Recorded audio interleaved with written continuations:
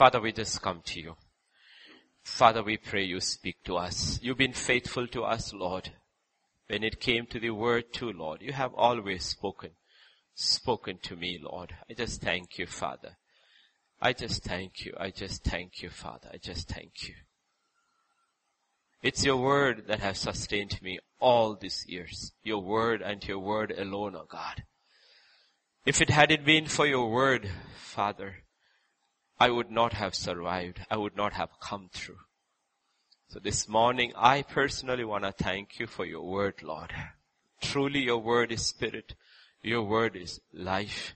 Your word has been fire. Your word has been everything, Father. Thank you, thank you, thank you, Lord. Even this morning we come around your word and we pray you will speak to us. Speak to us, Lord. Speak to us. Speak to us. The entrance of your word brings light. Today some need light. I pray they will receive light. You say in Psalm 107 verse 20, I sent forth your word and healed you of your diseases. There are some who need healing today. I pray, Father, that your word will bring healing.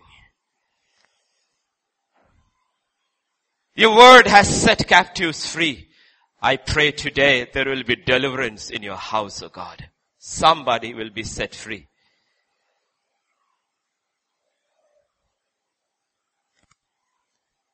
About you yourself, Jesus, it is written in Isaiah 50 verse 4. Morning by morning you awakened me, and you gave me the tongue of the instructed, so that I could have a word for the weary. I pray, Father, today your word will lift up somebody who's weary, somebody who's burdened, somebody who's depressed, somebody who's discouraged, Father. Your word will lift them up. Above all, Lord, it is written. The word that can save you is so near. If you believe in your heart and confess with your mouth that Jesus is Lord, you are saved. Your word is salvation. I pray, Father, today, your word will bring forth salvation. I just, by faith, release the word that you are able to minister into thy hands. Spirit of God, come. Be in control. Thank you, Lord. For in Jesus' name we pray. Amen. Amen. Amen. As a church, we stand at the threshold of a new year. New year we stand. For us as a church. And as individuals also, consider this as you belong to this church. Consider this as your beginning of a new year. So as we stand at the beginning of a new year today for the first portion, I want you to turn with me to Isaiah chapter 43 and verses 18 and 19. Do not remember the former things, nor consider the things of old. Behold, I will do a new thing. Now it shall spring forth. Shall you not know it? I will even make a road in the wilderness and rivers in the desert. This promise was given to Israel during one of their darkest hours. Israel is in Babylon. Israel is in captivity. It's a set of people who had sinned against God, wandered away from God, gone into captivity. A set of people they themselves say, we had no songs to sing. We have hung our harps. These were a set of people discouraged and lost. To them, God says, do not remember the former things, nor consider the things of the old. Behold, I will do a new thing. A thing is such, I will make even a road in the wilderness and rivers in the desert. Promise of the living God. The reliability of any promise. We all have had promises made to us by different people. But the reliability of a promise depends on the person who makes it. Upon his integrity, upon his generosity, his love, above all, his capacity to do what he has promised. This is the promise of an infinite God. Everything about him is infinite and perfect. Perfect in his integrity, perfect in his generosity, perfect in his love, above all, his power unlimited. So this morning, as God tells Israel, God tells his church, and God tells each one of you as individuals, wait on him. Wait for him. The one who promised is true and he is faithful. So this morning on the 9th, 10th year, how are you personally? I want this word to speak to you personally, not corporately. If you are the past 6 months, 1 year of the church wasn't a good year spiritually for you, then God says, don't worry. You didn't change. I haven't changed either. I'm still the same God. My promises are still the same. Yes and amen. If you want God to do a new thing in your life, you want, I want. One of the primary things to do is we need to change our focus. We have to quit looking behind and start looking ahead. Often, people are prisoners of the past. Prisoners of both past successes and failures. We don't think about being a prisoner of past success. The problem is, if you are a prisoner of past success, then God cannot do a new thing in your life. You want him to just keep repeating the old thing. But that's not what God says. If Israel looks back into their past, there are incredible victories and incredible failures. God says, forget it all. Forget it all. Don't remember that. Because if we do it, the problem is we constrained the new thing God wants to do in our lives. We constrain him. So God says, forget it. Learn from it, but don't hold on to it with your flesh.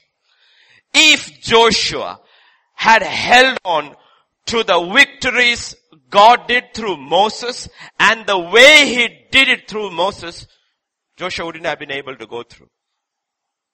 Because God did incredible things through Joshua, but he never repeated one of the methods he did it the way he did it through Moses. From the beginning, Moses lifted a rod and the Red Sea parted. There was no rod for Joshua to lift. He says, let the priests go, let them hold the ark, let them put their feet in the flooded river, then it will part. From the beginning, God was the same. His power was the same. They experienced miracle after miracle, but the way he did it was different. That's why God says, do not remember the former things, nor consider the old things of old. He doesn't say, do not remember the terrible former things and the bad things of old. He says, don't remember. Don't constrain my arm. Often as believers, good believers, faithful believers also constrain God's hands. We want God to do, and we want God to do things in such a way because that is the way we have always experienced our victory. But God says, I want to do a new thing in your life. I want to do a new thing in your life. So if you want, God says, consider your past. Yes, do it. To help you, not to hurt you.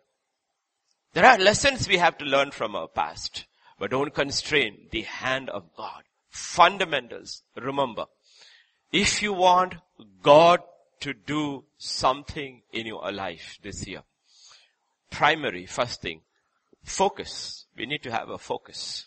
I'll get into it in detail today. We need to have a focus.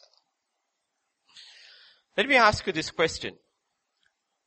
What is your focus? What is your goal?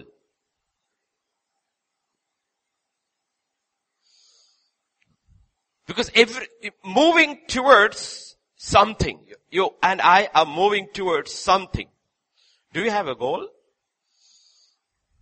Because that's how you will, depending upon your goal is how you will reflect on the things of the past. One of the greatest, most successful human beings who ever walked on earth, I'm not talking about Jesus, but I'm talking about Apostle Paul. This is the way he defined his life. In Philippians 3, he says, not that I have already attained or I am already perfected, but I press on, that I may lay hold of that for which Christ Jesus has also laid of me. Brethren, I do not count myself to have apprehended, but one thing I do, forgetting those things which are behind. He also says the same thing. I'm forgetting all the things that are behind and reaching forward to the things which are ahead. Then, verse 14, I press toward the goal. He has a goal, very clear, defined goal. He says, I press towards the goal. For the prize of the upward call of God in Christ Jesus. Many of us, our goal is not upward, it is horizontal. He says, I'm pressing towards the upward goal. My goal is upward call of God in Christ Jesus. Therefore let us, as many as are mature, have this mind. As many as are mature. Maturity, here in this portion he says, if you are mature, you will have a very clear focus and a very clear goal. And the goal is upward. We may be running our race on earth, but the prize is in heaven. It's not on earth. If you are running a goal horizontally, then your prize is on earth. It is not in heaven. On earth, we have only one life. Whatever other people may say, we have only one life. And scripture is very clear. At the end of it, there is an evaluation. It is called judgment. That is the day prizes are awarded. So question is, we ask ourselves individually this day, second Sunday of June, what is my goal? What is my focus? Because your goal and your focus will define everything in your life, including how you perceive and understand the word that is preached, will be perceived according to your focus and your goal. Each one has got a goal or should have a goal in your heart and a focus, and you will receive everything according to that. In the Old Testament, you will see people were often consumed with one goal. What is that? Promised land. One goal. Till today, you will see the Jews are obsessed with one goal, which is on planet Earth, which is a small piece of real estate called Canaan, Israel. Everything for them is connected with that land. With that land. It's a goal. It's a good goal. But it's still an earthly goal. In Genesis 47, verse 29 and 30, you will see the old man, Jacob, is about to die. And scripture says, when time drew near that Israel must die, he called his son Joseph and said to him, now if I have found favor in your sight, please put your hand under my thigh and deal kindly and truly with me. Please do not bury me in Egypt, but let me lie with my fathers. You shall carry me out of Egypt, bury me in their burial place. And he said, I will do as you have said. He says, please make a vow. Don't bury me in Egypt. I lived in Egypt. I'm going to die in Egypt, but I don't want to be buried in Egypt. Even in death, I have a goal. I want to be buried in the promised land. Please, promised land. This same son will honor his father's request, and a great caravan will go and he will bury Jacob. When he is old, he is about to die, he will also the sons of Israel. The next portion I have given you in chapter 50. Joseph took an oath from the children of Israel saying, God will surely visit you and you shall carry up my bones from here. Please. Now I am the head here. I can't be buried in Canaan because I am the big guy over here. So we'll embalm my body and they will make a small pyramid over here, over me. But you guys, you know what? A day will come. God will send a savior. We will be taken out. Break down that pyramid and take my bones out of here and bury me there. I'm adding my part of fiction in here, okay? This pyramid and all, okay? So that you will wake up. Okay. Are you getting it? Their goal was always earthly, because that's the only promise they got. Their promises were all earthly. So all their goal, focus, aspirations was connected with that land. With that land. And even today you will see every Zionist movement is connected with that land. Often New Covenant believers too can be consumed with an earthly vision. And they strive towards it. And therefore, messages may mean nothing to you. Or half the message may be lost because the messages are connected or directed towards another goal, that is the upward call of God in Christ. First thing we need to realize, everyone saved here, as soon as we were born again, our destination and citizenship both changed. As soon as you were born again. And when you were born, you had a horizontal goal. That's focus. When you are born again, your focus should have changed. Philippians 3:20 says, Paul says, now our citizenship is in heaven, from which we also eagerly wait for the Savior, the Lord Jesus Christ. It's changed. Citizenship has changed. Focus has changed. Dreams have changed. Desires have changed. Everything has changed because there is a change of citizenship. That's what the Bible is saying. Unless this sinks in, we will never truly understand what God is doing in our lives. Many believers are struggling with what God is doing in their lives, saying, Lord, where are you? God says, I'm right there. Why are you? What is happening to my life? I said, I'm fulfilling my goal in your life. What is that, Lord? Why am I going through all this? Because it says your goal is upward. You don't realize it. You'll say, Lord, I never got a promotion in my office. I've been there for 10 years. God says, yes, I know. Why are you not promoting me? He says, I am. What? No. My salary slip still says the same. He says, no, but check, in 10 years I have made you more patient.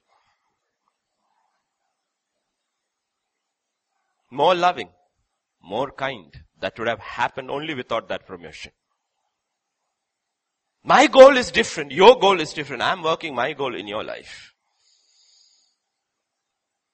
You have to understand how God works. Otherwise our focus will never change. Focus will never change unless we understand what is the real goal in my life.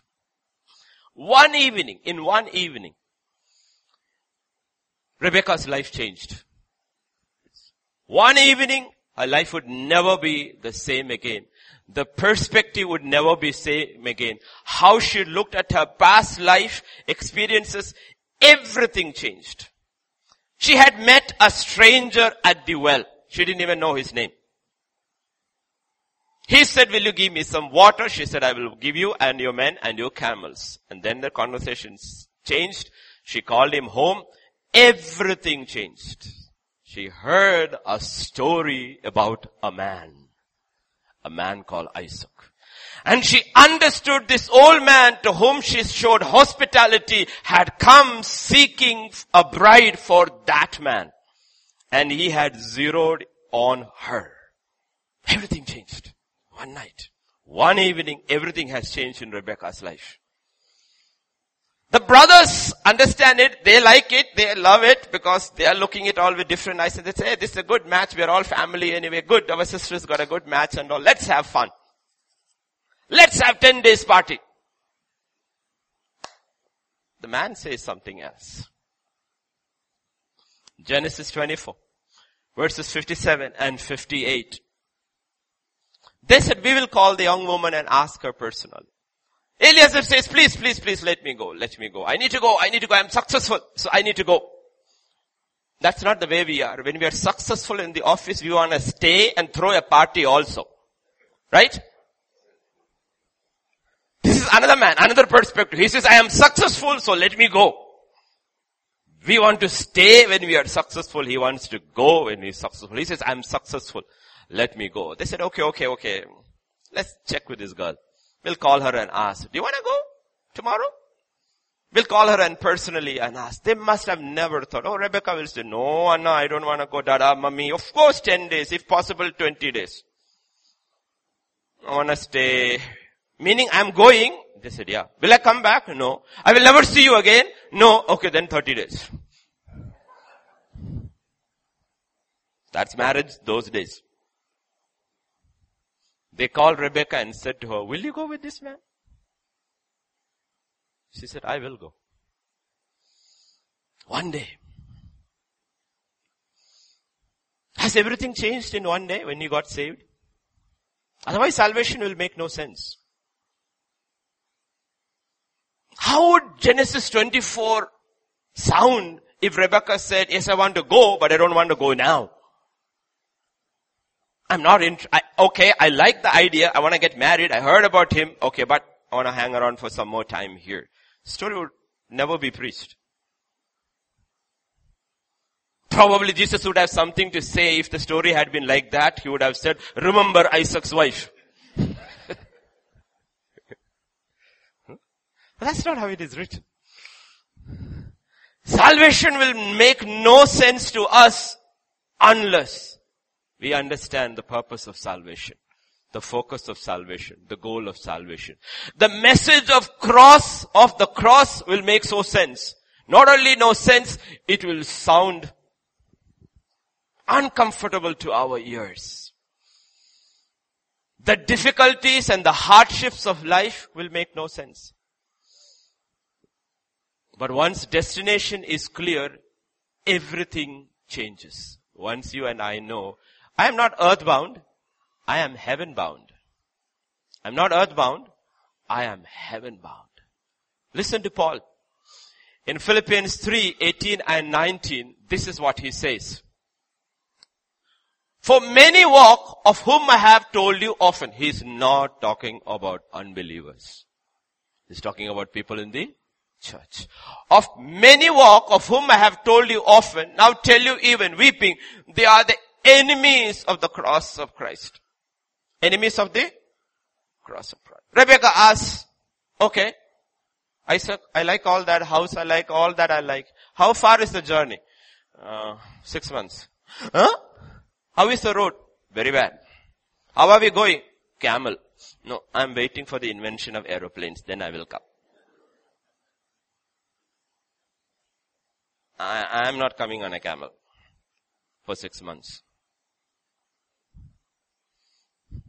They are the enemies of the cross of Christ. There is a choosing, there is a destination, and in between is the cross. We want to be here, and then when we die, we want to jump across the cross to the other side. God says, that is a little difficult. You can, but you won't be Rebecca. You could be one of her maidservants. They also went. But they also went through the hardships. But they were just accompanying her. Whose end is destruction. Whose God is their belly. Whose glory is in their shame. Who set their mind on earthly things. Just read that in the perspective of Rebecca. That's what happens when our eyes are on the world. We start disliking the cross. If Rebecca's heart is set on Haran, then Canaan will look like a distant land. And the journey looks tedious and uninviting. The whole of Haran, imagine, hears the story. And she hasn't gone. She hasn't gone. Then everybody starts asking, why is this girl still here? Is the marriage fixed? Yeah. She's not going? Yeah, she wants to go, but she says, not now. Why? She says, I like Haran, and when I feel like it, I will go to Canaan.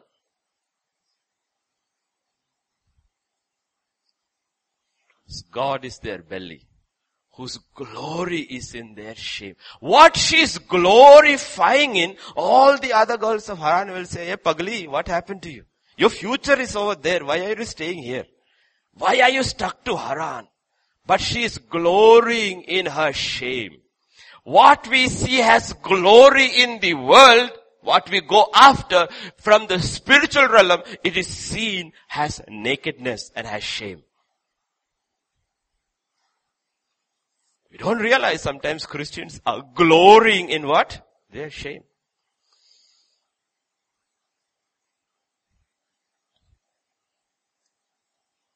If Rebekah's heart is stuck to the family and to that city, then for Isaac she has no passion.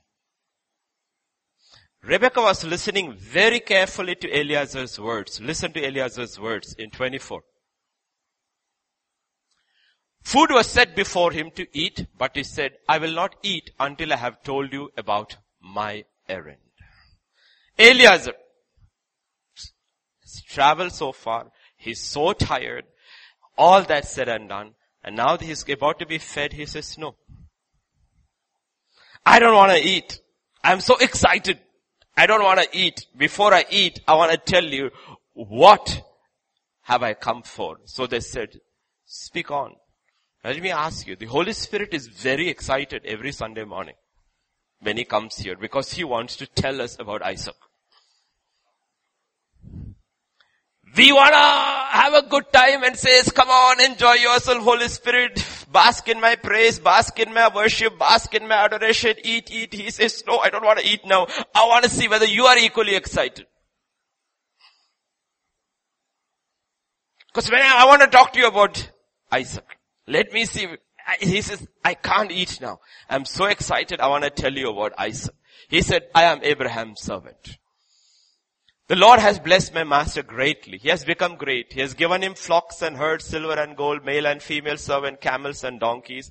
And Sarah, my master's wife, bore a son to my master when she was old.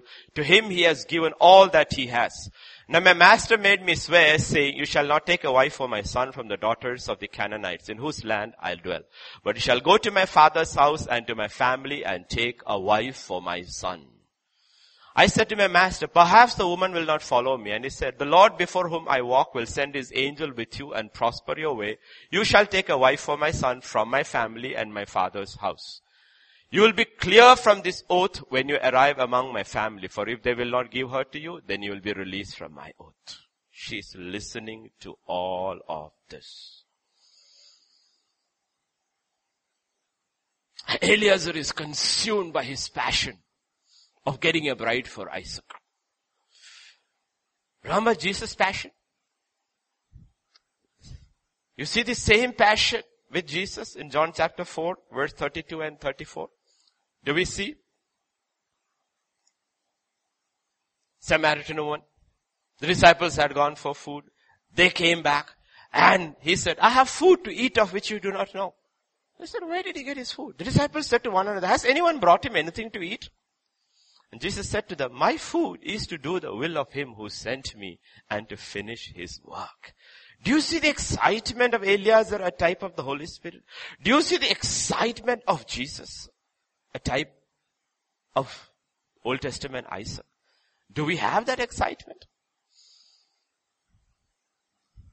Rebekah was listening very carefully. There's a description of Abraham, of his household, and his only son. And she realizes, this man has come on a mission.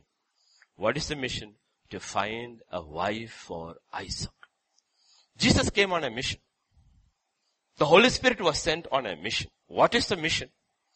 To find a wife for Jesus. That is where their excitement all is. Salvation is the process through which the wife is made. But the purpose of salvation is that God's only begotten Son may have a spiritual wife. Don't think in spiritual terms, physical terms, think in spiritual terms. That is the purpose of salvation. When she heard that, everything changed for Rebekah. From that point, it affected how she looked at her past, her present, and her future. When she looked at her past, everything of her past is now defined towards one thing. You know what? For this day I was born, for this purpose I was born, to be the wife of Isaac. All this, I thank you, Father. I thank you, Mom. I thank you for preparing me. I thank you for training me. Thank you for everything. But I'm going. Because I realized this is the purpose of my life. Everything changed. She's not going to hold on to anything. In one instant, on the road to Damascus, Paul's life changed. Perspective changed. Everything changed. Till then he was running horizontally. Though he thought he was going up, he was going horizontally. And then he met the man from the vertical height. Everything changed. Listen to how he says how his life changed. In Philippians 3, 10 and 11. That I might know him, the power of his resurrection, the fellowship of his sufferings, being conformed to his death, if by any means I may attain to the resurrection from the dead. Everything changed, he says. Now he says, there is one thing. I want to know him. My entire life is defined by this one goal. I want to know him. I want to know him. I want to know him. Till then, Rebecca had only heard. So when the question is asked, will you go? She said, I will go. Why? Because that's the only way I can know him. Will you go with this man? Of course I will go with only man, because it's only this man who can take me there. This is the man who can teach me about Isaac on the way. God is asking you, will you go with the Holy Spirit? He's the only one who knows Jesus. He's the only one who can release Jesus. And that's the primary concern of the Holy Spirit. He is always looking for somebody, anybody who wants to know him. And if you want to know him intimately, he will say the only way you can know him is first you need to experience the power of his resurrection. Because knowing him is going to hurt your flesh, and you're going to suffer in your flesh, because he's all spirit and all of God. So you need the power of the resurrection, because in the power of the soul or the power of the flesh, you can never know him, because in the power of the flesh, you will see there is nothing to desire about him. He has no beauty. That's what's written about Jesus in the power of the flesh. But when you receive the resurrection power, you know, I want to know him, and if I have to know him, I need to have the fellowship of his sufferings. Is that not our marriage vows? Better or worse? Richer or poorer? In sickness or health? But we have changed. We have taken one side off. I'm going to be with you only when I'm rich. You are rich. When you are healthy, and when you are not sick. And if you fall sick, I'm going to put you in the hospital and use your card to pay for it. That's not what the Bible talks about. Fellowship of his sufferings. And in the process, I want to be conformed to his death. What is his death? The death he lived every day of his life on the flesh, fighting sin and not giving in to sin. He says that's the only way you will know him.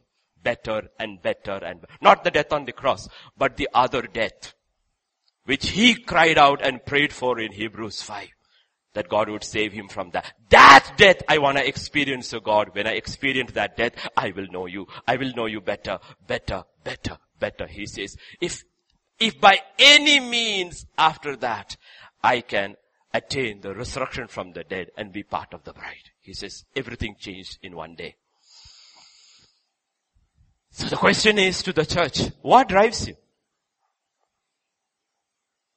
Everybody is driven by something. Israel was driven by the promise of the promised land. What drives young and old sitting here? Some are driven by guilt. Some are driven by? Read Joseph Conrad if you know who he is. Or if you remember the old ancient days when we were wicked in the flesh and we saw all those movies, see a Bachchan movie called Kala Patthar. It's all driven by guilt. You have done something wrong, now you want to make good, and you are driven by your guilt. You are doing only good. Why are you doing guilt? To make amends for the bad you did. Driven by guilt. God doesn't want his children to be driven by guilt. There's no condemnation. He says, don't let your guilt, your past failures, move you to the future or to the present. He says, no, start fresh. I have removed it, doesn't even exist. Don't let be the power and the force behind you doing good. He says no. A lot of people in the world do that. We are not driven by guilt.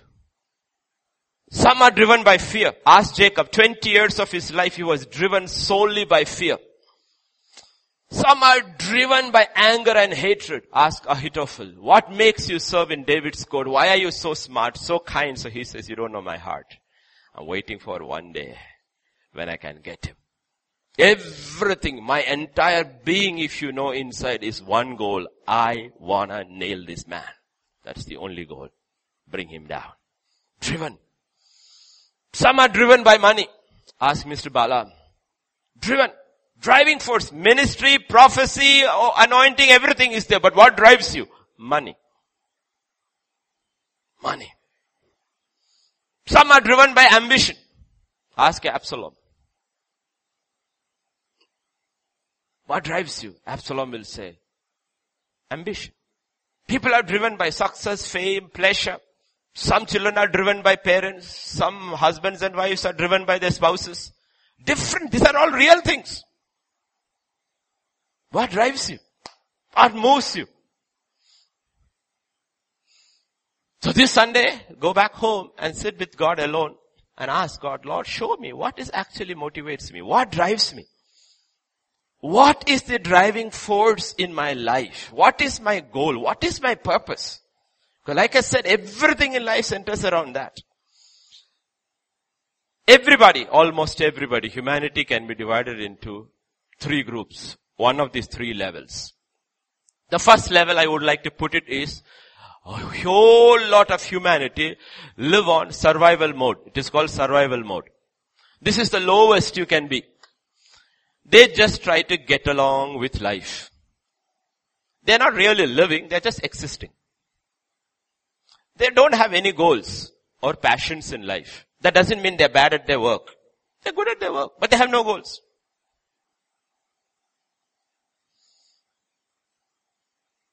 They live to eat and eat to live. That is their motto in one circle. Living to eat, eating to live. The majority is consumed by this life. It is to them. Jesus looks with compassion. Looks with compassion. A majority, the bulk. And says in Matthew 6:31 to 33, he says, please, he says, do not worry. What shall we eat? What shall we drink? What shall we wear? For after all these things the Gentiles seek, for your heavenly Father knows that you need all these things. But seek first the kingdom of God and His righteousness, and all these things shall be added unto you. Defining lowest level. And you could be a beggar on the road, or you could be a professional in the IT company. What do you live for? This. Weekend, thank God it is Friday, go shopping, go to a restaurant, eat, have a blast, Monday go back to work.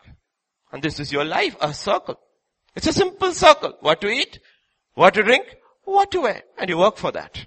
In the process, you get married, have children, but the primary focus hasn't changed. This is the purpose for which you are living. And then you instill that also into your children. Study well, work well, get a good job, and do what? Eat, drink, and wear. Go back into my cycle. God says, sadly, He's telling them and says, that should not be your focus. That should not be your focus. Let this not be. Like I said, it's got nothing to do with poor people. The rich and the poor. A whole lot of people live at this level. When they are given a goal, they get excited. But when they see the journey that takes to reach that goal, they get tired. And they give up. And they start living in the fantasy world. After 5 years, 10 years in your company, finally realize, I have reached where I can reach and I'm not going any further. You start living in fantasy world. If only. Every statement, second statement in their life is, if only, it's in the past. If only. The reason, you didn't like the journey to reach your goal. And then you start looking at the past with tinted glasses. In Numbers 14, 2 and 3, listen to this set of people.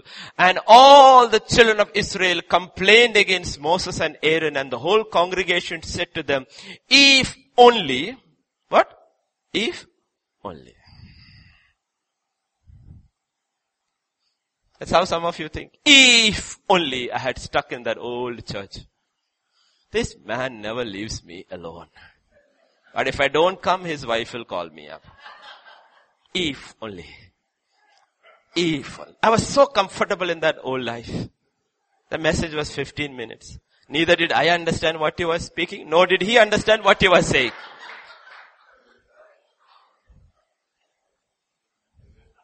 I never had to worship because the songs always put me to sleep. It was such a comfortable life. Church was like a vacation. Now I came here, I wish, if only. Why has God brought us to this land? If only. To them God says, forget the past. He tells through Paul, forget the past. Because a lot of people, if only I had studied better. If only I had married him instead of her. If only. If only. God is not mad at them. God is not mad at us.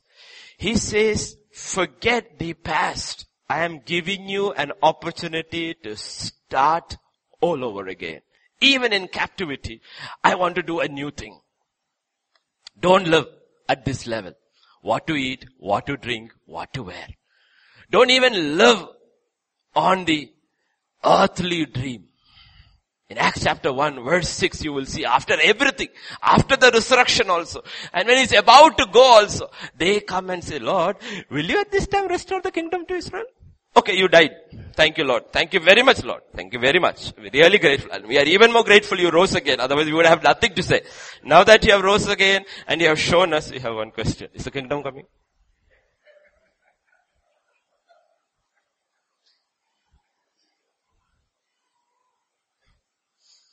People are like that in the church. And God says, I love you. I understand you. But that's not your goal. Hallelujah, we hear about the cross, Good Friday service, we grow, we weep, we kiss the cross, we everything, and after that say, will I get my promotion?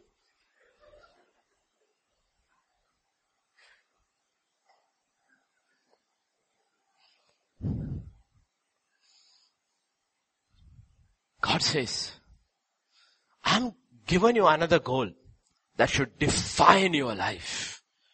I told you a goal. Seek ye first the kingdom of God and his righteousness. All these things shall be added unto you. And I gave you another instruction. Wait in Jerusalem. In Acts 1:8 he says, wait in Jerusalem until the Holy Spirit has come. Once you come, you shall receive power. And then what will you be? You will start living my life.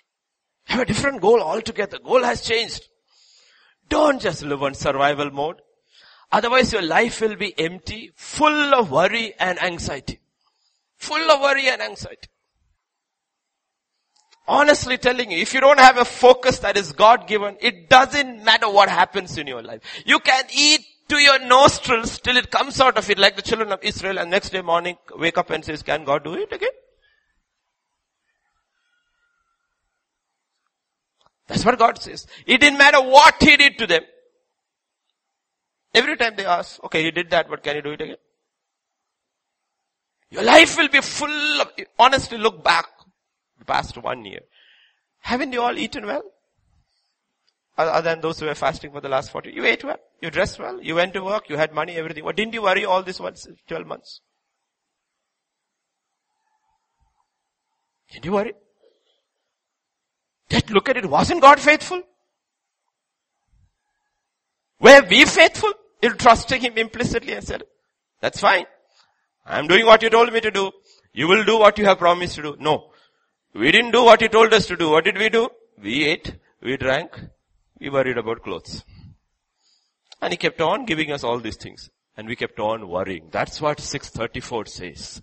Matthew 6:34 says, therefore do not worry about tomorrow, for tomorrow will worry about its own things. He says, don't worry. If you don't change focus, it doesn't matter how much food you have in your granary, you will still worry, oh, I have supplies for 1 month. But next month if I lose my job?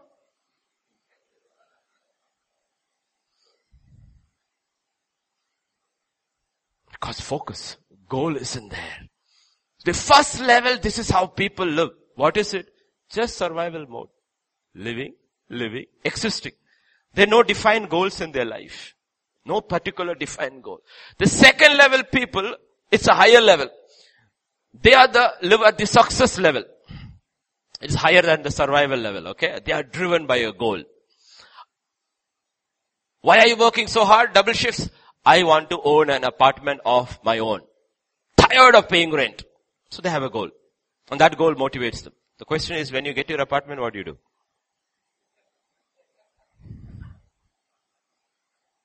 What do you do? Got your apartment, right? Now what are you going to do? Possessions, prestige, pleasure, and it is met. But when it is met, you will suddenly see your lives are empty. Or the goal, which is an earthly goal, is consuming you, and now what has happened in your heart is neither peace, no contentment, but covetousness and greed has taken over. That's what Jesus tells in Luke 12:20. Fool. You're talking about building more barns, pulling down, building more, pulling down, building more. He says, you fool. Your life is so empty. You are so horizontally faced, you have no clue. The call is coming from above, not from the side. Judgment is there, not here. He is the one who will ask account, not here. Your king is not going to say, how great thou art, you are the most prosperous. He's not going to say that. I am going to call you home today. What do you have to say? Didn't you realize you should set goals that are up and not just horizontal? That your horizontal goals are defined by your vertical goal? He's a successful man. He's not a failure. He was success oriented. You have to realize that success never satisfies. Never satisfies. It doesn't matter. It doesn't satisfy. Genesis 32:26. Never satisfies. What is Genesis 32? He said to me, let me go for the day breaks, but he said, I will not let you go unless you bless me. 20 years ago when God had met him in the night and said, I am the God of your father Abraham, the God of your father Isaac, said and all, he listened to it and said, wow, this is all great. Then he made a deal with God. I'm going here. You bring me back. And I will promise you I'll give you 10%. He's the original bargaining. That is, you bless me, you prosper me, I promise you I'll give you 10%. There are many 10% people in every church. God said, okay, if that is what you want, that is what I will do. 20 years prospered him. Cattle, flock, sheep, servants, maids, 4 wives also. Every direction he looks, he's prospered, but he's empty. God said, you got what you wanted, right? Got what you wanted. Are you satisfied, Jacob? He said, no. Please, bless me. I got everything around. Inside, I am empty. Will you bless me? This is what happens when you are success driven. What happens once you reach there? What happens? It's a vacuum. You look, honestly, young people sitting over here, I want you to go back or don't go. You will start searching for other things. Maybe ask Pastor Vijay or somebody. Show the picture or the video that has come from the police station where Tiger Woods was taken after he was arrested for drunk driving. And look at him. One of the most successful golfer ever in human history. A multi-millionaire. Was married to one of the most beautiful women of his time. And where is he now? What did success do to you? Because after that it is empty. It's empty. That's why in the world it is said it is very lonely at the top because you are all alone because you sought your success without God. But if your success comes with God, you are never alone because you said, I will never leave you, never forsake you. I will be with you till the end. How many celebrities have died in the past 1 year? Drug overdose, all. Why empty?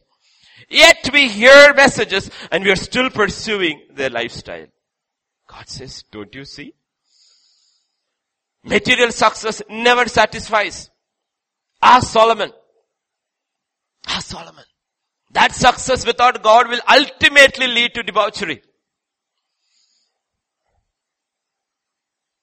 When did the kings of Israel fail? When they were weak? Or when they were successful? When they were successful. When did David fall? When he was running from from King Saul? Or when he was successful? He fell when he was successful. Don't let success blind your eyes to God's eternal goals. When did Solomon fail? When did Uzziah fail? When did Samson fail? When did Gideon fail? When did Noah fail? When did Israel fail? All of them failed when they were successful. In Deuteronomy 32 verse 15, this is what God has to say about Israel. Another name of Israel is Jeshurun. Jeshurun grew fat and kicked. I made you fat. I gave you success. I answered all your prayers. You're fat now. You're rich. You're prosperous. You're successful. But what did happen? You grew fat. You grew thick. You're obese. Then you forsook God who made him and scornfully esteemed the rock of his salvation. You turned your back. That's what happens when our goal is success. Because that success can never satisfy. It can never satisfy. Then there is this third level in which others exist, both in the world and in the kingdom. Okay, these are parallels there. It is called the level of significance.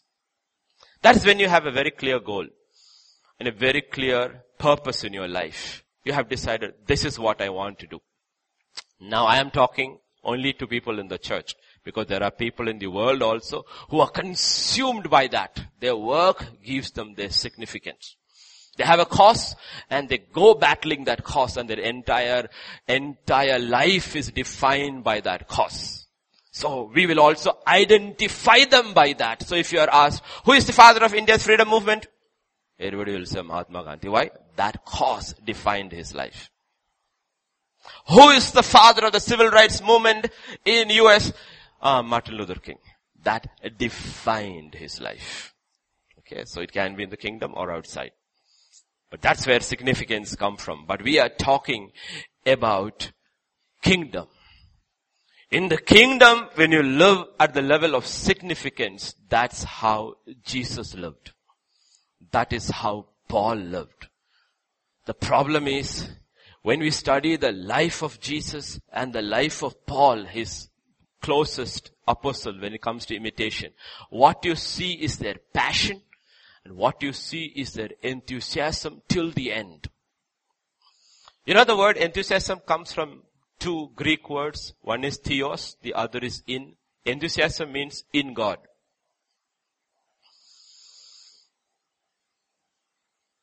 Everything. That's what God is asking. Did everything change for us when we encountered Jesus? Everything changed for Paul when he encountered Jesus, like Rebecca. Has our goals changed? Has our purpose changed? Like Jacob, once he encountered God that day at Peniel, everything changed. From that day, his purpose has changed, goal has changed, passion has changed, everything, and God changed his name also. From today, you are not Jacob, you are Israel. And he says, I named this place Peniel because here I met God face to face. It's changed. God says, has it changed? In Philippians 3:8, scripture says, indeed, I also count all things lost for the excellence of the knowledge of Christ Jesus. Question, has the knowledge of Christ Jesus become our passion? Otherwise, coming to church and listening to a message which is 2 hours long will bore you, because your passion is not the knowledge of Christ. Because to sit here for 2 hours or come here on a Wednesday night or another meeting, you will start considering it in terms of loss in the world. You will not be willing to suffer loss in the world unless you consider this as gain. That's what he says. I count all things lost for the excellence of the knowledge of Christ. He says, I want to know him. I want to know more about him. I want to know more about him. More about him. Philippians 3:9. And be found in him, not having my own righteousness, which is from the law, but that which is through faith in Christ Jesus, the righteousness that comes from God by faith. She says, my significance had changed. Before that, if you ask Rebecca, who are you? Who is that girl? Oh, that is Nahor's daughter, Laban's sister. And, oh, she's a very hardworking girl. Oh yeah, she's very good. She's very excellent. She's this. That's where her significance comes from. But today if you ask her, who are you? Isaac's bride. This law are the works from which we get our significance. Paul says, I don't want that significance.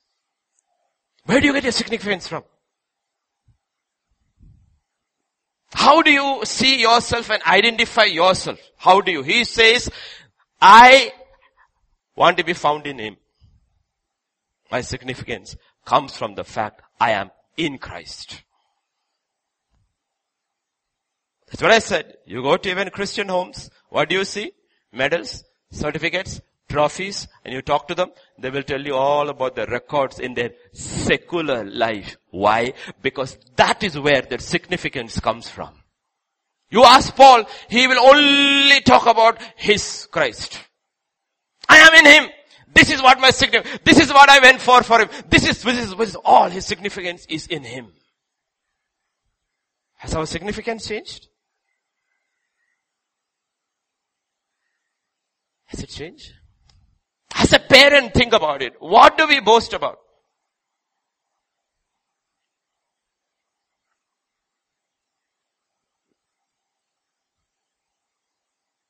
What do we boast about? What are we excited about? My son wants to pray every day. No, we never talk about those things. I want to go for the Bible study. He'll sit and study. You see where our significance from? Because we have already decided in our mind, these are the things in life from which I get my significance, therefore our children will get their significance. We have put Christ away. Yet we come to worship on a Sunday. The problem is, at the end, there will be an emptiness. It's an emptiness. You achieve everything. That's why the book of Ecclesiastes has to be read over and over and over again. A man who pursued everything, at the end he says it's all air. Nothing. No significance. Till that day, her significance came from all that. But when she said, will you go with this man? Everything changed. Everything changed. Question is, has our identity changed? What do you see yourself as? As Christ's bride or an employee? Or a worker? Or industrious? How do you see yourself? It's a question. What do you see? He says, I have one goal. I want to be found in Him. Nothing that people talk about me should be about myself, but about Him. That what He has given to me. That's where my significance comes from.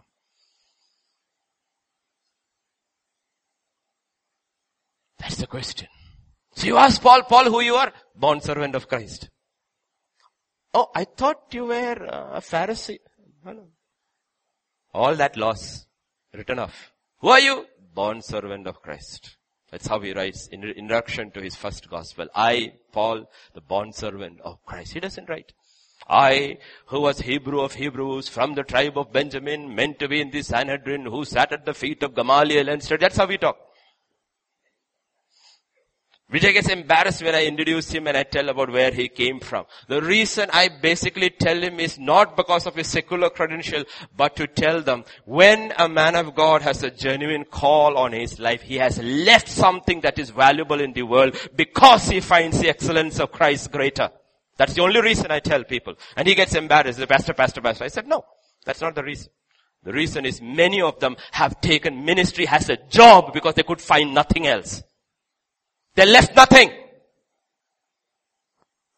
But that's not what ministry is. Ministry is because you found this greater than anything this world could offer. There's no greater title you can have on planet Earth other than to be called servant of God. There's no greater. And we don't get our significance from that. We want our secular titles. God says, don't you know your citizenship has changed? Don't you know your goals and purposes, the Spirit of God is working in you, has changed? Has our purpose changed? Has our identity changed? Do we see life differently after salvation? It's a question. There was a king, and there was his son, little young boy. He lived in his palace, mighty big palace, and all the walls surround, and the servants all are there. But this boy likes to cross the palace, is the village, and he likes to go playing with the village boys. The king told the servants, you will not let this boy out. But the royal order is also there. The royal code of conduct is that nobody can touch the prince or the king. You cannot touch them. They are royalty. So the boy knows very well. They will put this thing and try to stop him. He will walk through them because he knows they cannot touch him. So he goes, place. Father was mad. The king was mad with the servants. He said, wait, sir, what can you honor this boy? He says, okay. One day he took the boy and said, you come up here. Took him up to the top of the palace to the tower and he said, look everywhere. So do you see? He said, yes. That's all yours. Do you know who you are? You are meant to reign. You are meant to rule. You are meant to have authority over all this. Not to play with those kids and then get their character and lose the chance to rule. He came back. He never went out again. That's the boy that became Alexander the Great. Because he understood significance. I am being born to reign with Christ Jesus. That's what Ephesians says. You have been lifted up and seated with Christ Jesus. From that vantage point, do you see your significance? If I am called to rule, destined to rule, then I be better found in Him, like Him, His character, His righteousness, His holiness, then only I can rule. I have to understand what salvation means, the end of salvation. Everything turns around then. This is my destiny. This is my purpose. This is the call of my life. That's what God is talking about. Otherwise we are just taking an insurance ticket. When I die, I don't want to go to hell. And salvation is not an insurance ticket. Salvation is the beginning of a destiny. A journey to heaven. Destined to rule. Purpose, goal. Everything changes. So the question is, 10 years are over. How do we look at life? How do you look at life? Do you have a very clear vision? A clear goal?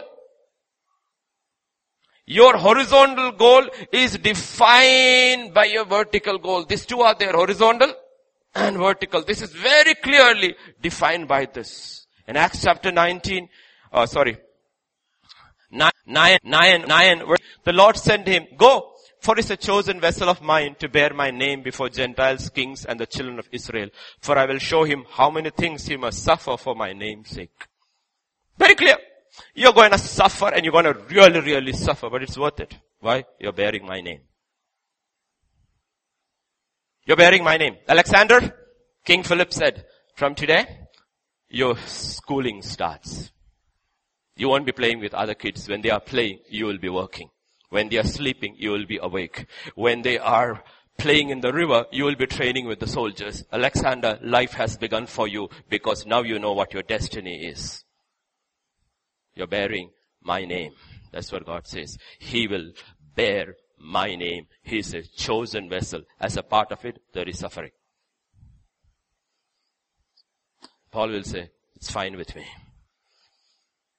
There is a mission. And there will be a lot of pain when you pursue it. And we are all part of that great mission. Matthew 28, God makes it very clear. Jesus came, spoke to them saying, all authority has been given to me in heaven and on earth. Go therefore and make disciples of all the nations, baptizing them in the name of the Father and of the Son and the Holy Spirit, and teaching them to observe all things that I have commanded you. And lo, I am with you always, even to the end of the age. The mission statement of the church. Go, make disciples, teach them to obey. What is the church? The church is like, let us say, like a big car or a bus. It's like a big bus. In that bus, there are 10,000 little parts, big parts, different kinds of parts. But everything together makes the bus which takes people from point A to point B. If this is a church and we are a bus, what is your part? What is your part? Everybody have to play the game. The Great Commission is given to everybody, but everybody doesn't do the same thing. But everybody is part of the Great Commission. Have you found purpose? Have you found your purpose? Read You don't have to go up. I'm giving you. Read 1 Corinthians chapter 12. Read Romans 12. You will see different gifts, different purposes within the body of Christ. And they're all serving in the same purpose of the Great Commission. Everybody, Great Commission. Purpose work is different. Purpose is same. Great Commission. Make disciples of nations. Have you found your purpose? Ask Rebecca. Did you find your purpose? Where are you going, Rebecca? Isaac's house. Is the journey hard? Yes, I haven't slept one single night after I started. Why? Camels are very uncomfortable. Are you going to stop? No. You're not going to stop? No. Are you going to turn back? You're only gone 10 kilometers from your house. You want to go back? No. 50 kilometers, you want to go back? No. 200 kilometers, you want to go back? No. Why? I'm going to Isaac. There's no turning back. I know where I am going.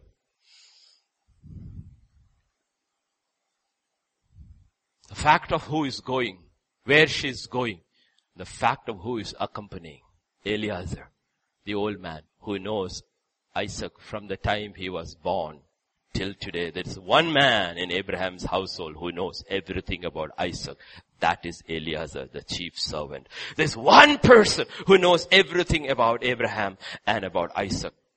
Father God and the Son. It is the Holy Spirit. And that is the Spirit God said. When you fulfill that purpose, you will always experience my presence. If you're not experiencing my presence, it's because you're not fulfilling my purpose. You are running your own goal. I will never leave you. You will always know that I am there with you. Because you're part of the Great Commission. Purpose and passion go together. What is your purpose? What is your purpose? Is that all? No, there is more. Paul will say in Philippians 3:14, not only there is a purpose and a goal, there is also a price. I have a purpose, I have a goal. Where are you going? I am going to heaven and I'm going to fulfill the Great Commission. What is your price? Oh, price? There is a price? Yeah, there is a price. What is the price? You get to sit on the right hand side of God with Christ. Who is that? The bride. Oh, that is the price? Yes. So that I just have to fulfill the Great Commission and run my race, I will get that price. God will say no. No.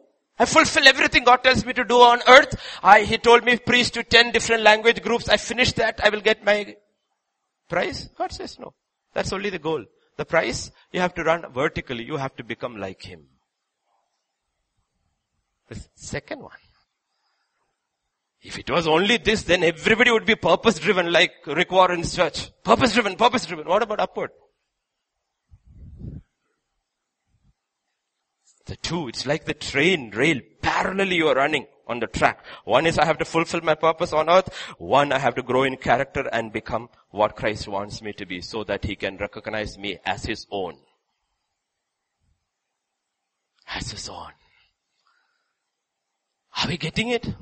We have a price. Paul was very clear about it. We have a price. In 1 Corinthians 9:24, he said, 9:24, 1 Corinthians, do you not know? Those who run in a race all run, but one receives the prize. Who receives the prize? One receives the prize. Why? The one who is running for the prize, goal, purpose is finishing this journey, but something else is there. Why are you in this journey? I'm in this journey for Isaac. If you look at the caravan, you will see Rebecca and probably, I think somewhere I read, I can't remember, 10 servant maids. 10 maidservants are there. All are going with Rebecca to Canaan. Are they all going with the same goal? No, only one is going to get the prize. But they're all going in the same direction, same suffering, everything. But they're only accompanying her. They don't get Isaac. They don't get Isaac. You're getting the picture? God says everybody can be in the same direction. That doesn't mean they all get the same prize.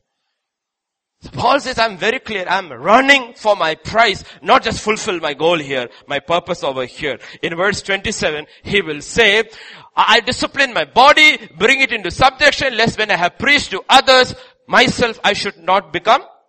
I have preached to others, I fulfilled my purpose.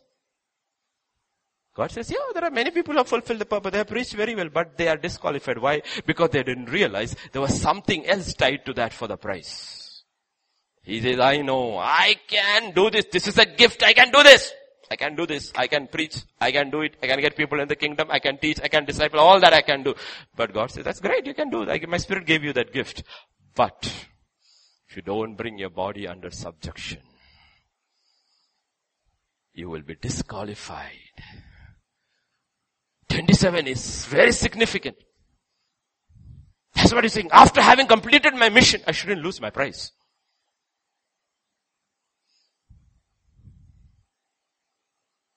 Life is more than a mission. Otherwise life would be all about work. When it came to work, you know what Paul said about himself when it came to work? 1 Corinthians 15:10. Got it?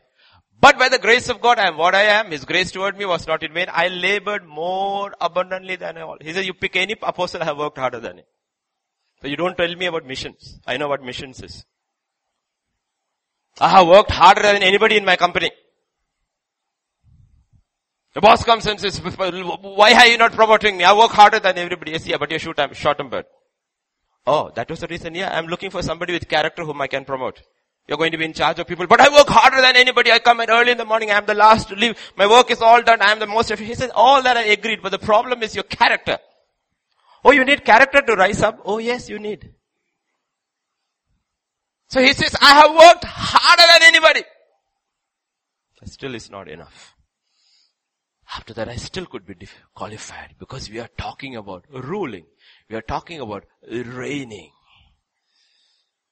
Are we getting the picture? That's what Paul is talking about. In Philippians 3:10, he says, this is what I want. I want to be conformed to him. I want to be like him. I want to be like him. I want to be like him. Is that a goal? It's not that I want to serve him. I want to work for him. I want to labor for him. I want to do this for him. I want to go to the ends of the earth for him. God says Pharisees also do that. I didn't say that. Jesus said that in the gospel. It says the Pharisee will cross the oceans to make one convert and makes him a bond servant double as he is. Why? Because that fellow doesn't have character. God says no. He says, I want to finish. I want to do all that. But I want to be like him. When I finish, I want to be like him. That's what I told the pastors yesterday. I love them. They are simple, older pastors. Many. I said, one thing I ask you, you're getting older. Are you getting better? I said, I've seen pastors fight over there. Old pastors fight over because somebody jumped into their line. You have fought over here because somebody got into your chair. And you are 70, 80 years old. I said, you're not getting better. Where is your patience? As you grow older, you should be getting more kinder, more loving, more patient, more tolerant, all that because it's the grace of Jesus Christ flowing into you. That's not happening. They're powerful preachers, yes. But are you getting better is my question. If you're not getting better, then we have to stop and say, Lord, I am struggling in that area. Don't look at your work. I'm the best employee. I got the best employee award also. Forget all that. Lord, the real fact is this. I am not getting better. I'm efficient, but I'm not getting better. And I can still be disqualified. Lord, make me better. Make me better. We saw Jesus' passion for his Father's work in 4:34. He said, my food is to do the will of God. He will go in the day sun, heat everything for a Samaritan woman, wait, bring her to salvation. He's so excited. He's got real passion for his work. Yes, we should have passion for missions. We should have passion to serve the Lord, yes. But along with that, he says something else also. In John 14, Philip asked a question. Philip said to him, Lord, show us the Father. It is sufficient for us. Lord, show us the Father. Jesus said to him, have I been here so long that you have not known me, Philip? Philip, let me tell you. Every day of my life, from the day you have seen me, I have done everything to be exactly as my Father. You seen me? Seen my Father. We are the same. Essence is the same. I'm not only at my Father's work, I'm not only so zealous for my Father's work, I am trying everything, every day possible to be exactly like my Father. He's doing both. God says, that's what my Spirit wants with you. I want you to labor exactly like my son, passionate about your Father's work, and also ask the Spirit, change me and make me exactly like my son. Passion. As we grow older and older and older, say, Lord, make me, Lord, make me, Lord, make me. That's my desire. That's the desire that gripped Apostle Paul. Conform me to your image, O God. I want to be like you. I want to be like you. So God gives us a twofold purpose in life. Go, make disciples. Find your slot. Then, make me like Jesus. What is that? Seek ye first the kingdom of God and His righteousness. Why? Because the kingdom of God and Jesus is defined by righteousness. How righteous is your love? We all love. But can God say, I see you love. Your love is righteous. Why, Lord? We expect that. But God says, actually your love is not. But Lord, you have seen me. I love my children. I have sacrificed for my children. I have given everything for my children. Don't I love? God says, yes, but can you love somebody else's child like that? Then I will declare you righteous. Because He will say, even the tax collectors love like you do. Because that's what we say. Oh, you don't know. I love my children. I sacrifice for my children. I did all this for my children. Lord. God says, yes, you did. I accept it. Anybody can do that. Hindu can do, Muslim can do. They do it better than you. That's something I put into every heart. But can you love somebody's child, an abandoned child, like your own, and give it to exactly or more than you would give it to your own child? Can you?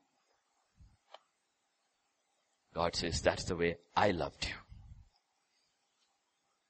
That's why Jesus says in Matthew, let your love be perfect as the love of your Father. Is our love righteous? Is our kindness righteous? Look at all the things we connect with character. Is it really righteous? Can the righteous God come and stand and say, yes, you are righteous? Righteous. Isn't that the first statement David makes? He comes there and says, is there anybody from King Saul's house? Who's King Saul? The man who cost 10 years of your life, who chased you around all the jungles, caves, everybody like a dog, sent his entire army forgetting the enemy are the Philistines. He made you his enemy. He messed your life up. It cost you 10 years. It cost you so much pain, suffering. And the first thing he does as king, he says, is there anybody from King Saul's house to whom I can show mercy? Mercy. And one fellow Ziba says, yes, one man is there left. He's Mephibosheth. And he said, it doesn't matter. From today, he will sit at my table like one of my own sons. God says, David, you are a man after my own heart. Man after my own heart. That's what God is bringing us. He says, grow, grow, grow. Don't take what is natural and human and put it as the righteousness of God's kingdom. He says, your righteousness should exceed that of the Pharisee. Pharisee, very righteous. According to the law. Not according to grace. That's why he says, seek, seek, seek, seek. Are we seeking His righteousness with all of our heart? In Hebrews 12 and verse 14, God says, pursue peace with all people and holiness without which no one will see the Lord. The simple thing is that if your desire, my desire in our heart, consuming desire is not to see Jesus, then we won't pursue these things.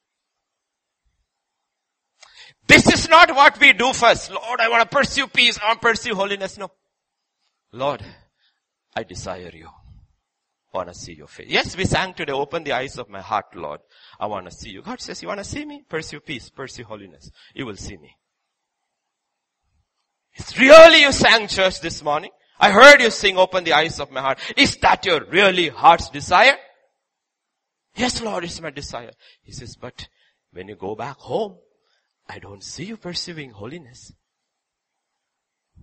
Forget reaching home. On the way, you have started fighting with your wife. You're not pursuing peace even with this one. Forget the other ones. So you really don't want to see my face. You didn't mean what you said.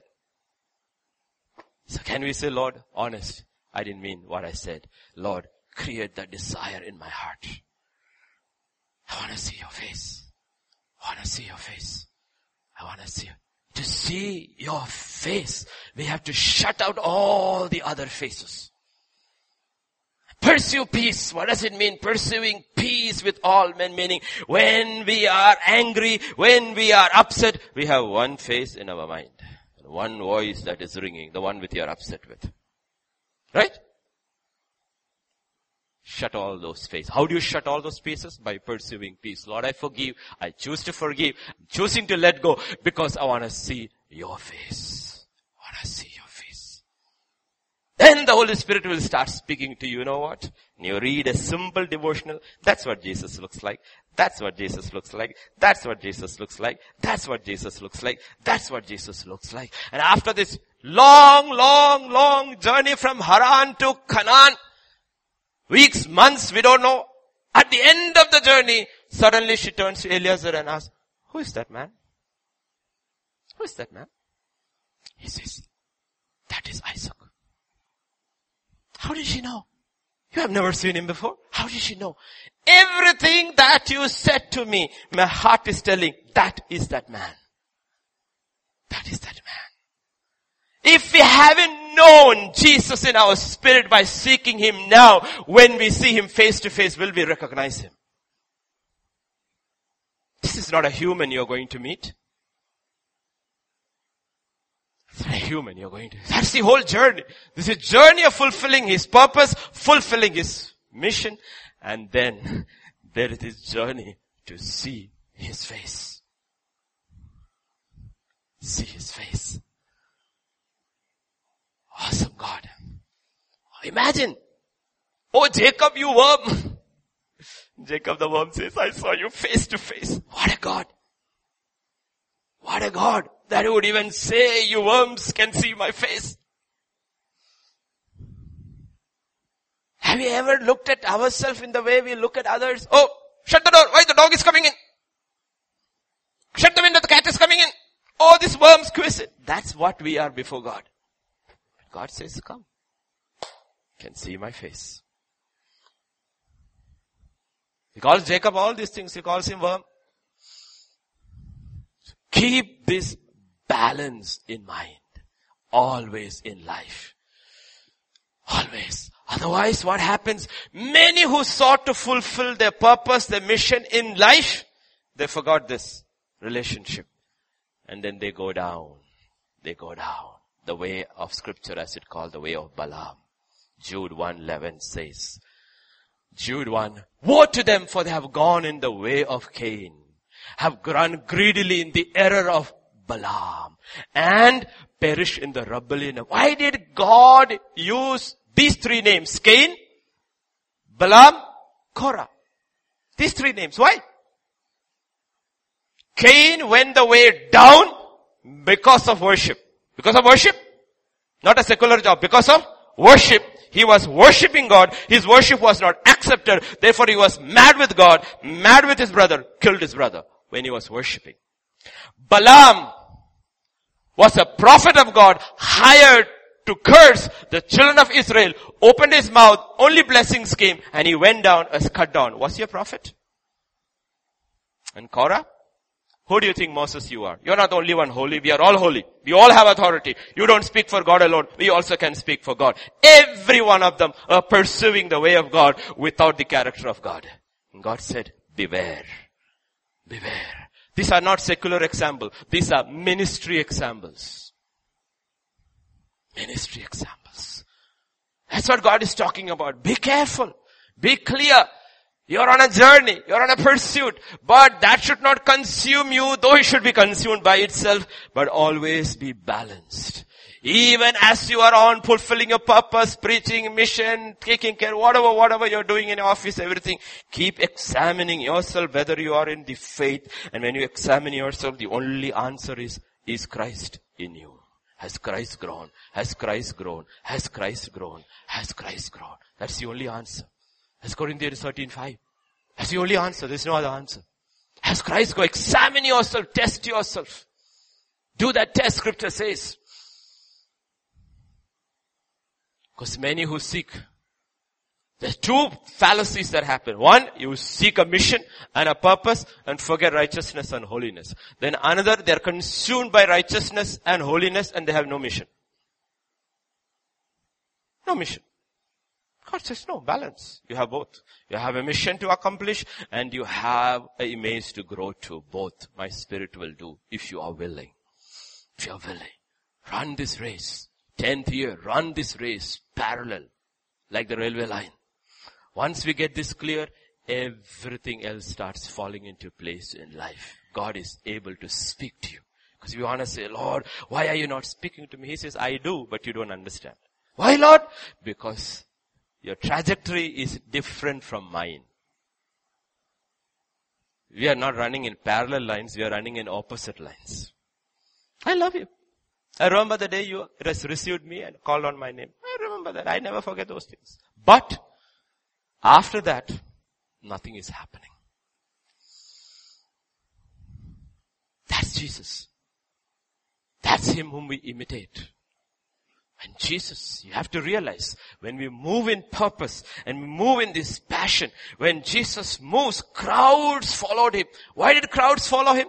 Because He was the light of the world. Light of the world. He said, I'm the light of the... Everybody saw that light. Why are you able to see me today?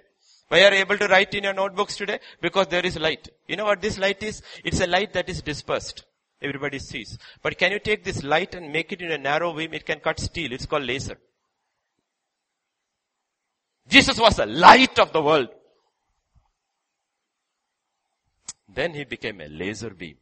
Absolutely set His face like a flint towards Jerusalem. Crowd slowly started going. Why? Everybody likes this light. But when this light becomes a laser beam, everybody runs from it. It's not enough to be this light. As you progress further with God, you also need to become what Christ became and what Apostle Paul became. Everyone left. In Luke 22, 41 to 43, he was withdrawn from them about a stone's throw away. He knelt down and prayed, saying, Father, if it is your will, take this cup away from me. Nevertheless, not my will, but yours be done. And scripture says, the angel came and took care of him. Nobody else took care of him. The angel came and took care of him. Why? Set like a flint. And Isaiah 57 is the prophecy. For the Lord will help me, there I will not be disgraced. Therefore I have set my face like a flint is a stone. Set my face like a flint, and I know that I will not be ashamed. You know what the parallel verse in the book of Gospel is? Yeah, the next one. Now it came to pass when the time had come for him to be received up, that he steadfastly set his face to Jerusalem. Did you see how the mission is narrowing? Mission is narrowing. Isn't that in the secular world? You started in school, you had all the subjects. By the time you reached 11, subjects came down. By the time you finished 12, subjects came down. By the time you post-graduation, it came down. If you go beyond post-graduation, you are narrowing, you are specializing. Are you specializing in the kingdom of God or still dispersing? 10 years are up. Ask this question.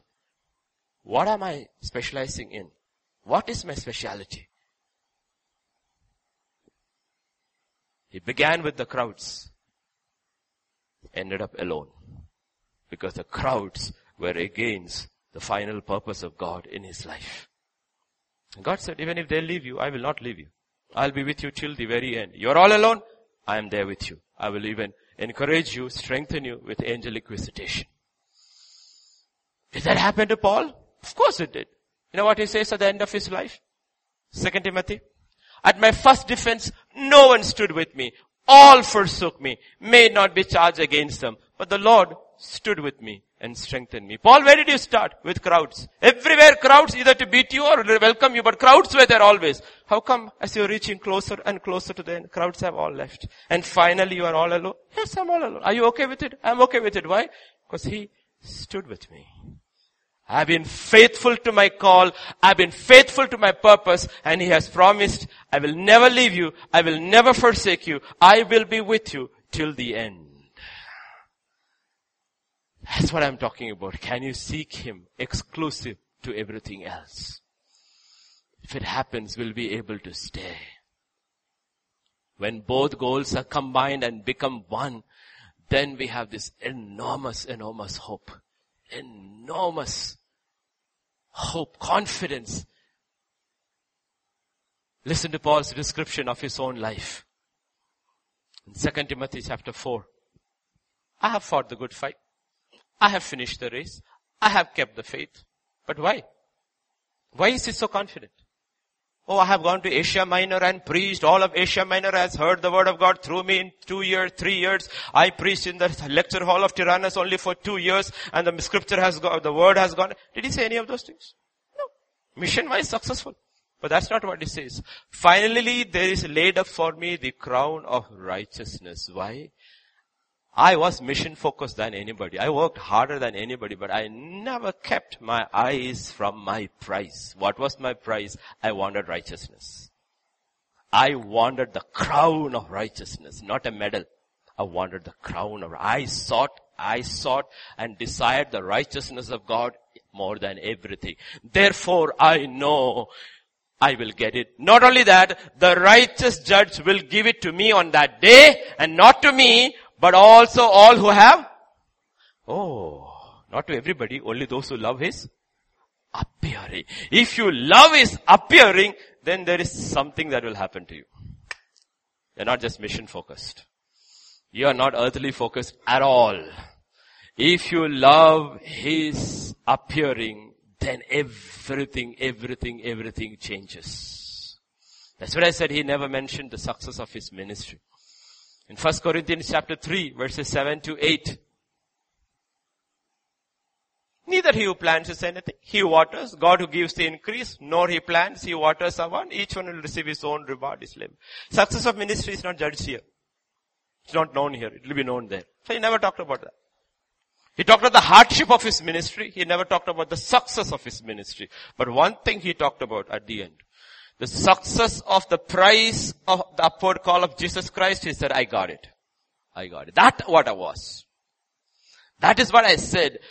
You can measure your righteousness. You cannot measure your ministry. Though people only try to measure ministry. You can measure your righteousness by the level of joy and peace you experience in the most difficult circumstances. You can know your righteousness.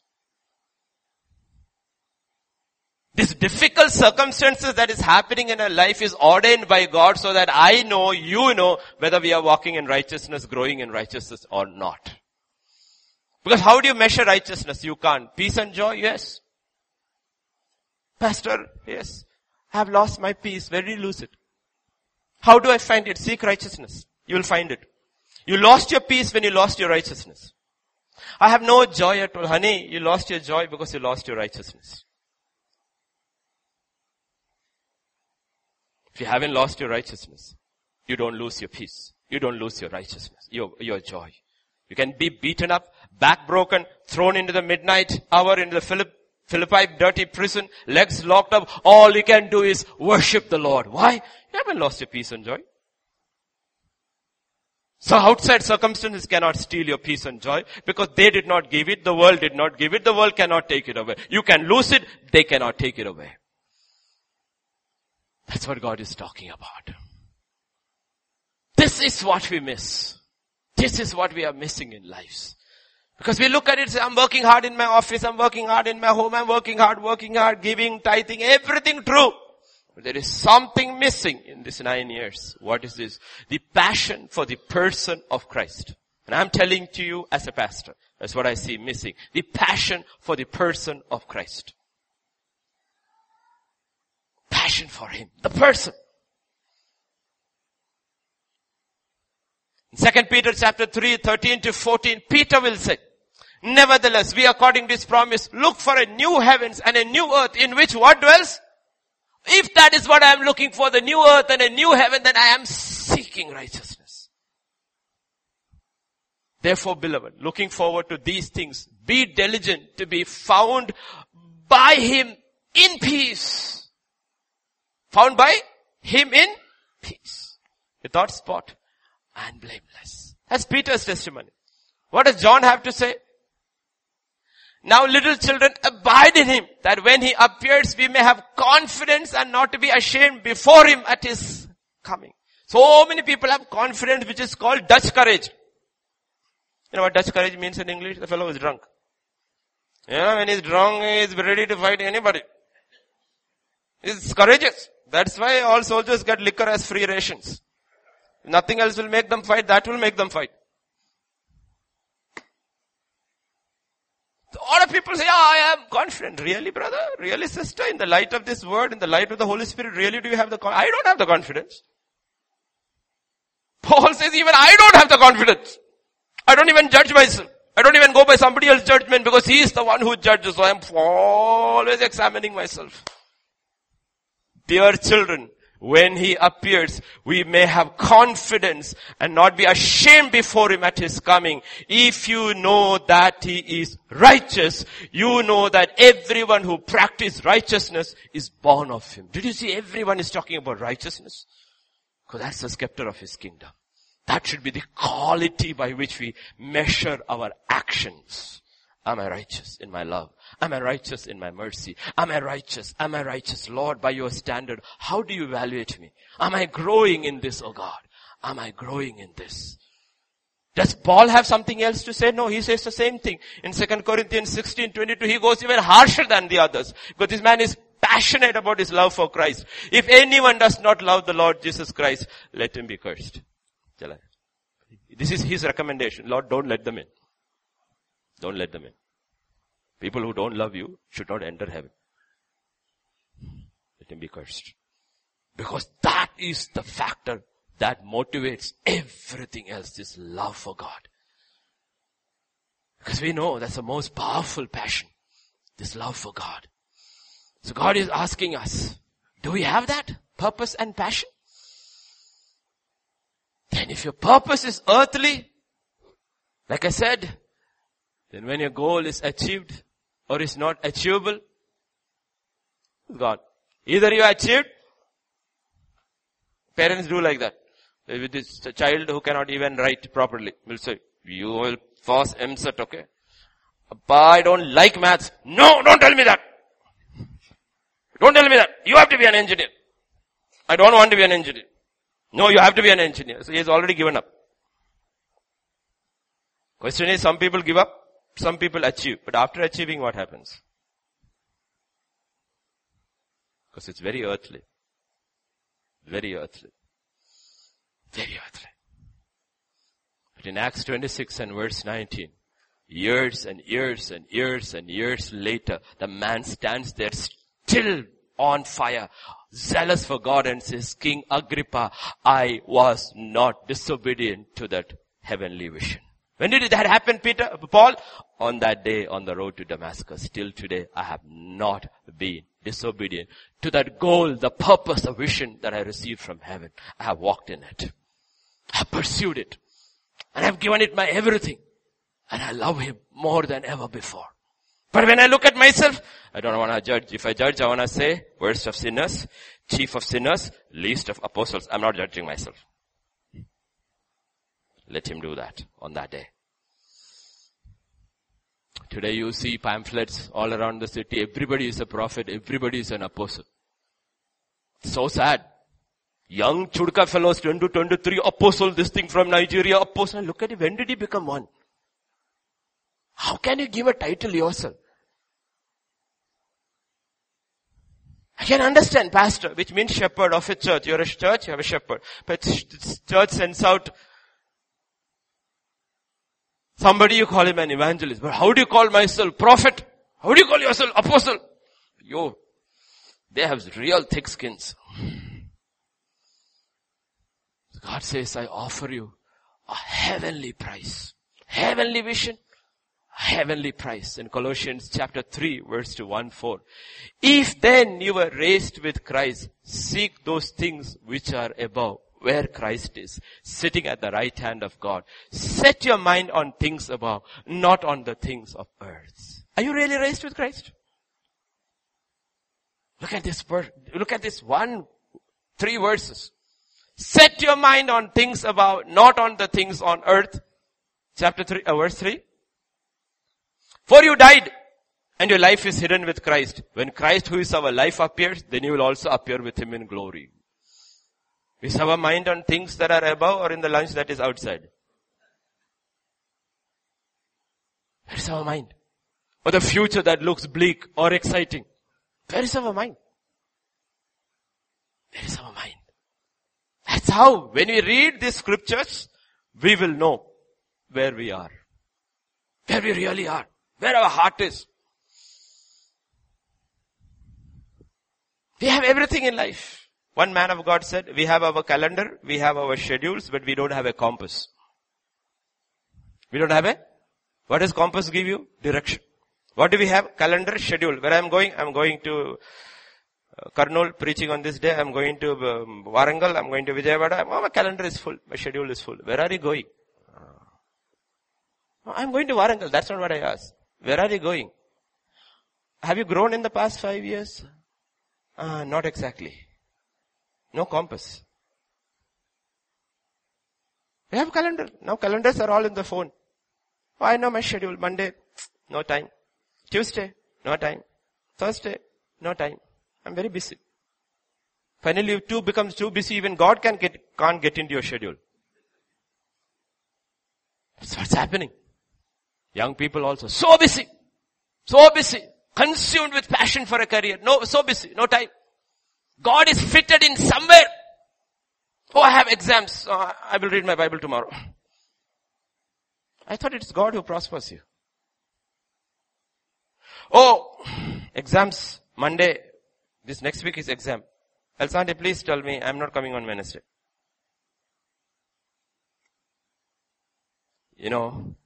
Instead of fitting our schedules around God, we fit God into our schedule. And then we are expecting when He who is my life appears, I too will appear with Him in glory. God says, no, Jose, I love you. But this is the truth. My kingdom is the kingdom of righteousness. The scepter of my kingdom is, I don't bend it. But you healed me. Of course, that's mercy. You delivered me. That's mercy. You fed me. That's mercy. You clothed me. That's mercy. You gave me everything. I did it for those people in the desert too. That's mercy.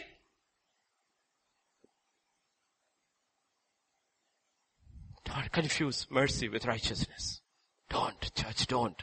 At our own peril we do that. Don't confuse mercy with righteousness. Righteousness has to be sought. Righteousness has to be practiced. Righteousness has to be grown in. Then when it happens, we experience Him and we realize, you know what? I am dying daily. My life is hidden with Him. I love it. That's why this culture in which we live in, corrupt culture, has changed everything. In the old culture, when a woman, Rebecca, goes and marries Isaac, what is her name? What's your name? Mrs. Isaac. Her name is gone. Have you ever seen any woman in the old days who carries her own name? No, she always had her father's name or her husband's. Now you don't need it. They say don't need. What does it mean? Identity is gone. My life is hidden with you. I have no separate passion. I have no separate dream. My dreams, everything is swallowed up in you. You tell me what you want me to do. You tell me. I have nothing separate. Everything is summed up in it. I'm not saying you shouldn't work hard, you shouldn't study hard. That's all part of it. Paul also worked hard. I'm not saying that. But Paul never lost his passion for the person of Christ. That's what I'm asking about. Have you grown in your passion? Have you grown in your passion for Christ in these 9 years? Look back, that's how I check myself. I check myself not at my work. I work more than before. It's irrelevant. I can preach better than before. That's irrelevant. That's all knowledge. That's irrelevant. None of those things matter. I can preach in more languages today than I ever could. Irrelevant. The only thing by which I want to judge myself is, am I more passionate about Jesus, the person, today than I was before? Because that's exactly how you will measure your marriage. That's exactly how God measured the first church in the book of Revelation. You're fantastic, your doctrine is fantastic, your works are good, you're good, but I hold one thing against you, and that one thing will take you down. You have lost your first love. That one thing I'm looking for. Philippian church in Philadelphia. Oh, he doesn't give them the 9 yards like he gave the Ephesian church, but he says, you know one thing, you got little strength, you have hung on to me with all your life. Therefore, you church of Philadelphia, when this trouble is coming upon the whole earth, you alone, I give you the promise, I will take you out and you will stand with me because you are my wife. You will not go through what the rest of the world and the churches will go through. You will not, because I see your passion for me. I see your passion for me. That's what God is talking about us. Rekindle that passion. This 40 days was for that purpose alone. Rekindle that passion. Lock yourself. Spend time with God and say, Lord, you know what? Even if you don't want to use me at all, it's fine with me. I just want to love you. I want to love you. And then turn around and say, Lord, even if you kill me, Lord, I will still serve you till you kill me. That's what Job said. Even if you slay me, I will still serve you. What does he mean? Lord, everybody is gone. All is lost. And my wife tells me to kill myself, commit suicide. But you know, Lord, I started this journey with you. Just all about you. All this is gone. I'm okay with it. I'm okay with it. You gave me, you took away from me, everything is okay. I desire everything is about you. It's everything about you. This doesn't come through a preaching. This doesn't come from hearing a word. This is a fire that can be kindled only by God from heaven. That's why you have to seek Him and ask, touch me, Lord. Touch me, Lord. Touch me. The fire in the holy place in the temple was not started by man. It was started by God. And then He told them, guard it with your life, never let it go off. Maybe some of you, your fire was never started by God. Go to God and say, Lord, touch me. Touch me. Touch me. And then guard it with your life. I will not let that fire go off, oh Lord. I may fall, I may fail, I may do everything, but Lord, I want to rise up and fan those flames back, oh Lord. Because it was not lit by man. That's what Paul is telling Timothy. Timothy. That fire was lit not by man. Fan it back to flames. Come back, Timothy. Come back, Timothy. Come back. This morning my prayer for the church is that. My prayer for myself is that. Let that fire come back. If you never had it, ask for it. It doesn't matter. It doesn't matter how young you are. God doesn't look at age or how old you are. Irrelevant. Fire can be started with a young man called Samuel or an old man called Moses. Irrelevant. The light was going out in the temple. That's what scripture is saying. And I believe Samuel's whole life was centered around the lamb, guarding the lamb. The light should not go out, And then one day he hears Samuel, I saw you, Samuel, in the temple. When all the priests are doing this abomination, you little boy, wearing this little effort your mother brought, is trying to guard that fire in that temple. It is to you I want to speak. I believe in that wilderness on that day. There were many shepherds in the Sinai wilderness. But when that bush was burning, scripture says, Moses looked, turned aside, came to look at that fire. Scripture says, when God saw Moses had turned aside, He said, Moses, take your shoes off. Standing on hallowed place. That's when the fire touched him. From that day till the day he died, the fire kept him. From that day, Paul of Tarsus was touched by Jesus till the day he left. He guarded that fire. Guard the fire. Guard the fire. Then when He appears, He is our life. He becomes your life. When does He become my life? Because my life is hidden in Him. I have no life of my own. Therefore his life is my life. His life is your life. Your life is hidden in him. And when he appears, we appear with him. Do you see, understand the deep theology of this? Christ is the one who is coming. But along with Christ, who will come? Everybody whose life was hidden with him will appear together with him. That is the second coming. Enoch, the first man to have walked with God, says, when he comes, tens upon thousands of his saints shall come together. What was he seeing? The lives of all those who are hidden in Christ appears with him suddenly outside. The glory of it. Not glory of the Prince of Glory alone, but the glory of his bride will be revealed, because all whose lives were hidden in him will be revealed that day. And that's what Romans 8 says. The whole of creation is groaning to see the sons of God to be revealed, because they know these are the ones who will rule them for 1,000 years. The overcoming bride of Christ Jesus. This is the price. He says, I never took my eyes off the prize. He saved me. He called me. He's put me into apostleship. But I realized there was something much bigger than all of that. What is that? The upward call of Christ, for which he grabbed me. He grabbed me and said, if you finish, you'll become my wife. He said, I want to. I want to. Forgetting everything behind, I am running towards that. Forgetting the bitterness, the anger, the unforgiveness, all that people have said and done against you. Forget it. Put it behind. Don't let that steal your crown. Leave it all behind. And say, Lord, I am running. I'm running. I'm running. Let me tell you. Learn from Paul, learn from Jesus. The more closer you are to the goal, the more God will allow enemies to rise against you, to test whether your love is righteous or not. It's not they become less, they become more. It's not your troubles lessen, your troubles increase, because it's a test of your faith, your test of your love, so that you know your hope is real. Therefore Paul says of all these three, what are the three? Faith, hope and love. The greatest of it all is love. Shall we stand? Thank you, thank you. Thank you, thank you. Thank you, thank you. Thank you, thank you. Father, we just come to you, Lord. Come to you. Father, I have spoken from my heart out, Lord. What you have laid upon my heart for your church here, all our churches around the world. I pray, Father, the same fire, the same fire. Some churches are on fire.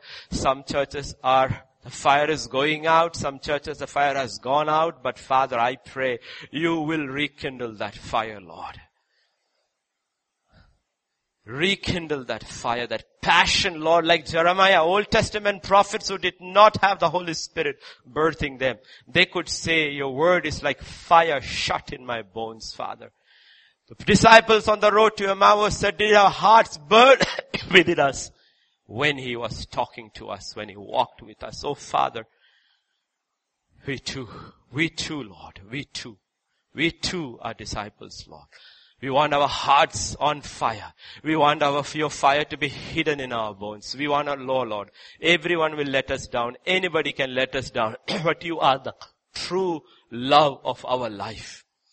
The only one who will never leave us nor forsake us. The only one who has loved us with an everlasting love. The only one who rises up each day when we rise up says, my mercies are new each morning. The only one. The fairest of 10,000. The only one, O God. Oh Father, I pray carnal eyes will shut. Soulish eyes will shut. And spiritual eyes will be open to the beauty of Jesus Christ, O Lord. Oh, the beauty. The only Son of God. The beauty. And we will look into your eyes and see your beauty. And see through your eyes the beauty that you long. And will cry out to the Holy Spirit, make me beautiful, O God, in the eyes of my Lord Jesus. I don't care if I don't look good to the world. I don't care what the world says. I only care that my Lord should say, you are beautiful in my eyes. Help us, O Lord, to know our significance comes from you and you alone, O God. Nothing and nobody else. Touch, Lord. Touch, Lord. Touch today. Heal the brokenhearted. Heal the wounded. Heal. Deliver the oppressed, O God. For this purpose you came. Deliver. Heal. Set free. so that we might pursue our eternal destiny, Lord, to be the bride of the only Son of God. Touch your servants, Pastor Vijay, Pastor Eric, Pastor Ruben, all of other pastors. Touch Sydney, Sammy, all of them. Touch Paul Sampson. Touch,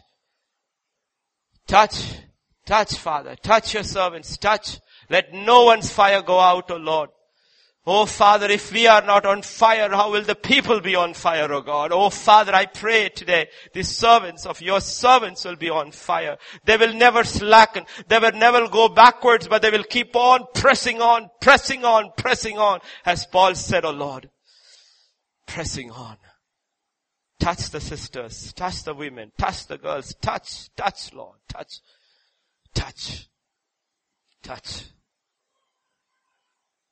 Touch, Father, touch. Cover your church. Protect your church. Preserve your church until the hour of your coming. Even our babies, little, small, even the ones in the womb, touch them, Lord, touch them. We believe because it is written that John the Baptist was filled in his mother's womb. Touch our babies, oh God. Let their destiny be defined even now when they are in their mother's womb, oh God. Touch, Father. Touch.